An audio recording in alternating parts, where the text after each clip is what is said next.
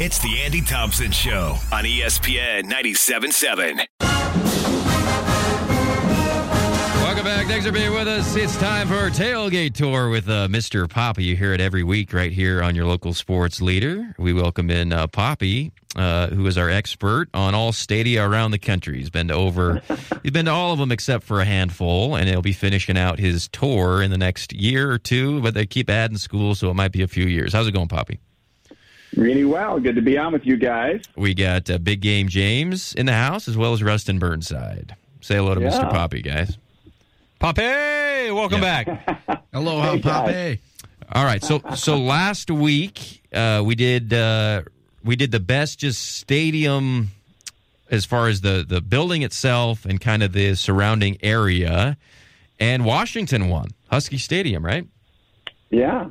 It's a great location, a great building. And we've done mascots. We've done all of them. You can go listen to them on, if you search the Andy Thompson Show on Spotify or wherever you get your podcast to get up to date. One of my favorite segments every week. Poppi, what is the topic this week? Well, before I go to that, I need to clean up a little bit from last week because at the very end, someone there, you or Bernsey or somebody, questioned why I hadn't mentioned anything about these two wonderful stadia in California, the Coliseum in L.A. and the Rose Bowl up in Pasadena. Why, if you're just looking at the stadium, forget the experience, why would they not be mentioned? And I was kind of I wasn't quick on my feet, and so I didn't have a good response. Well, I thought about it immediately afterwards and realized, hey, those are not college football stadia. That's why. They're not on the campus. They're not part of the university. They're just big stadia that they use for the game. So they didn't deserve to be in there. That's why they're out. All right, great answer to that question. They're multi-purpose stadiums, not even on the campus, not even really just the school's stadium. I agree with that analysis. All right. Yeah, good. What's the category?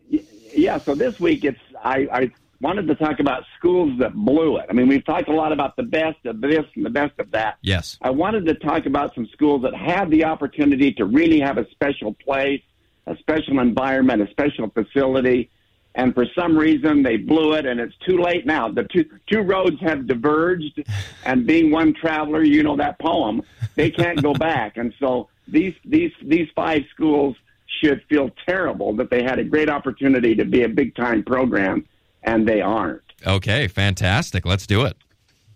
Okay, number 5. Do you do your countdown, or did I just start in? Oh, I'll do my countdown. Sometimes you have a little, honorable mention list before the top 5, so I wanted to leave room for that. But no honorable mentions, Poppi? Or do you want to do those after? Well, I'm going to save those to the end because I don't want to spoil I don't want to spoil it. Good idea. Ahead. Do number 5. All right. Number 5. Oof.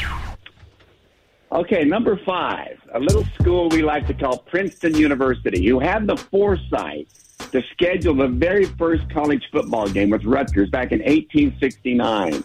So they got their guys together and said, hey, football, let's play this new game. And they played it, and they played it well. And in fact, they won 22 national championships before 1900. I mean, there weren't that many schools playing, but still. Amazing. They could have been a power. They could have built a big stadia there. They had a Heisman Trophy winner right after the Heisman was started. But then they joined the Ivy League, and the Ivy League immediately banned all postseason play. They wanted to be very serious about academics, and so that was the end of college football, not just in Princeton, but in all 8 of the Ivy League schools, and really all of the Northeast. You think about Boston and New York and Philadelphia, Washington, D.C. There's no big-time college football in any of those cities. No. And it's because those people had the chance when the game started and just let it slip away. That is a great point. Yeah, the Northeast, all they care about is, the NFL. They have no... Anyway, I'm just repeating what you just said. All right, number 4. Number 4 is close to my heart, the University of Chicago, for a lot of the same kind of reasons. They started the Big Ten, the University of Chicago, with all these other Midwestern big state schools. They had the very first Heisman winner in Jay Berwanger. They were coached by this famous guy, Amos Alonzo Staggs, who basically invented modern football. They dominated Michigan, and then they decided, no, we want to focus on academics.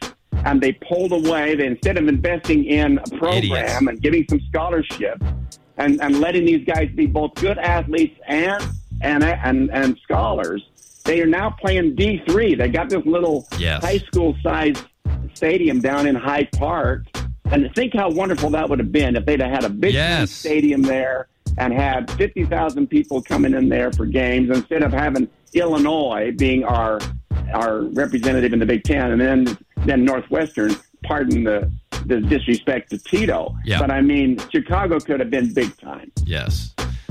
And these people that think you got to choose one or the other, the football enhances the whole school. So, yeah, these guys blew it. All right, they did blow it. Number 3. Number 3. 3.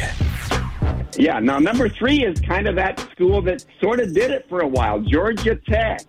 Down right in downtown Atlanta, really the only big city east of the Mississippi River that had big-time football. They were so big, they were part of the original SEC. Yeah. John Heisman himself coached there. They won national championships in 2017 and in 1917 and 1928. Yeah. And even 52. And they also have the record for the most lopsided win with the 222-0 game over Cumberland. So they were really good, but they couldn't keep up. I mean, they didn't like what Bear Bryant was doing. He was giving scholarships to 200 players and sandbagging players, and so they decided, we don't want to be in the SEC. So what did they do? They withdrew from the conference that would have made them really good, went independent for a while. Now they've begged their way back into the ACC. Now, they do at least have their stadium in the campus, and it's in the metro area in Atlanta. And it's a nice little stadium, but it's a small-time program. I mean, Georgia Tech has not been relevant any time in the last 70 years. So, fantastic. Anyway. I didn't know any of that. Number 2. Number 2 is Miami, the University of Miami. Now, again, private school, so they don't have some of the advantages of these big public schools. But they were in the early conferences, the Southern Intercollegiate Conference. They went independent for a bunch of years. They were part of the Big East. Then they were, of course, in the ACC. Now, their problem is they always wanted to be big time. They didn't care about the academics. Their problem was, guess what? They didn't have a stadium. They used the Orange Bowl. They used these off-campus sites. They use Hard Rock Stadium now. So they could have had this wonderful private university like Notre Dame with a big stadium in think of Coral Gables, Florida, just outside Miami. That's where their campus is. Have your stadium there and have some tradition and build a big-time program there. I mean, Miami, you blew it. Wow, this is a fantastic list. All right, let's go number 1, Poppi. Number one. Close to your heart, Andy, close to my heart. The University of California, Los Angeles, UCLA. Yes. They've been playing football for over 100 years. They have won national championship back in 1954, and that was back in the days when there were probably 5 or 6 national champions every year because they had these different polls. Yeah. But think about what they could have done there in Westwood. They built Poppi Pavilion, and what did that do? That gave them 10 basketball championships. They had a dynasty there because they had a nice facility in that beautiful campus. But no, there's not enough room. Well, there's enough room for these 2 big country club golf courses right around the outside of UCLA. And the Rose Bowl is 25 miles away, and it takes you an hour to get there.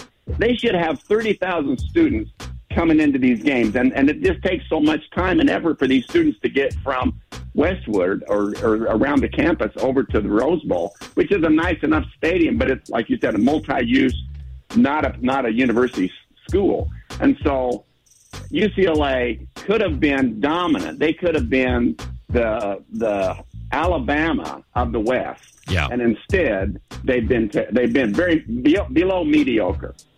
And it's a great point about Poppi Pavilion because they are the Oklahoma of the West when it comes to basketball, and it's because they had some identity. They had right on campus, and playing at the Rose Bowl definitely killed the program. All right, very good. I agree with all of those. I learned a ton. And now time for the honorable mention before we get input from Bernsey and Big Game here. Okay, I also just wanted to give a shout out to some of these other schools. San Diego State, for example, from the old WAC conference, and we've been to San Diego State a bunch of times, but their problem was the same. They used Jack Murphy Stadium all those years, And now finally they've got their own stadium. Just been opened the last couple of years. It's called, I think, Snapdragon Stadium. Right. And it's going to be nice. It's right on campus, and it's going to be a big deal for them. But they missed a lot of years where they could have been something. SMU is another one. Dallas, big-time market, very early success. Doak Walker was the All-American there, big-time program. But what did they do? They played in the blasted Cotton Bowl and later Texas Stadium. There was nothing on their campus until 2000. So they went through the death penalty. Their program was trying to be good when they didn't have the facility, and so they blew it. And finally, I just got to throw another dart at USC, because here they were. Utah shows up for this big game last week. They had 61,000 fans there, which is the biggest crowd they're going to have all year, by the way, probably. And it's a capacity of, I mean, when you take all the covers off the seats, you could put 110,000 people in that place. And so it's really underutilized. And USC probably had a little different issue than UCLA, because UCLA is a big public school. They could have had the money. USC, they're also wealthy, but they don't have the same kind of campus. It's much smaller. They probably could have been, it would have been a bigger struggle for them to have their own campus. But anyway, they could have been. Now, UCLA's had some success, but not much in the last 20 years. Yeah, so, not nearly as much as they should have. It's a lot more fun. Let me just say, it's a lot more fun picking schools that blew it than picking the best of the top five. It's much more interesting for me to come up with a list of the bottom five. Well, that was my favorite list probably that we've done. Let's go big game or Rustin. You got any follow-up questions for Poppi? Yeah, Poppi. I know I'm thinking of this one school in particular because you kind of frown upon universities that share stadiums with professional teams. With that being said, I was looking at the Pitt Panthers. I know they've never really been super relevant over the last 50 years, but I'm seeing in the 50s they were good when they were independent. And, of course, they went to the Big East. Now they're in the ACC. But were they ever on your radar at all? Yes, they were. We actually saw the Utes. We went into Heinz Field to watch Utah come in there and play. I don't know what year it was. And it is. It's a beautiful stadium, but because it's got a pro presence, so they put a lot of money into it. They're just you would never know from going into the stadium or watching the game that Pitt had anything to do with it. Yeah, it's all about the Steelers and it's all about the pro game, and so Pitt probably blew it too. They should be on here at least as an honorable mention. Very good, Bernsey. Hey, I got a quick question for you over here, big game. Just asking in particular. Wait, you're big game? Yeah. Who are you? I'm big game. Okay, you're big game, and big game's Bernsey today. That's right. That's right. I mixed you up, I guess. Huh? No, you're all good. We just both are clamoring to ask you a question here because it's a great topic, and ultimately, a lot of these have had historical context, right? Value, like from the beginnings of the program, and now we stand in the present day and age, and things haven't gone to plan.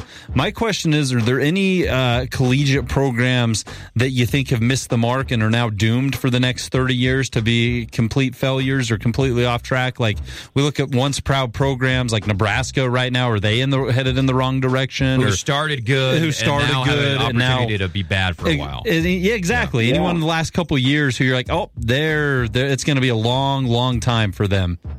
Yeah, Nebraska's in a big bind because they are a once proud program, but trying to coax kids to come there and play there in the Big Ten, where there's other flashy schools in the Big Ten, and these students have all the access to all these universities with not just great facilities and great legacies, but also great cities to live in and college life. And so if I'm an athlete and I've got an opportunity to go to Nebraska, or even to a place like University of Utah, or a place like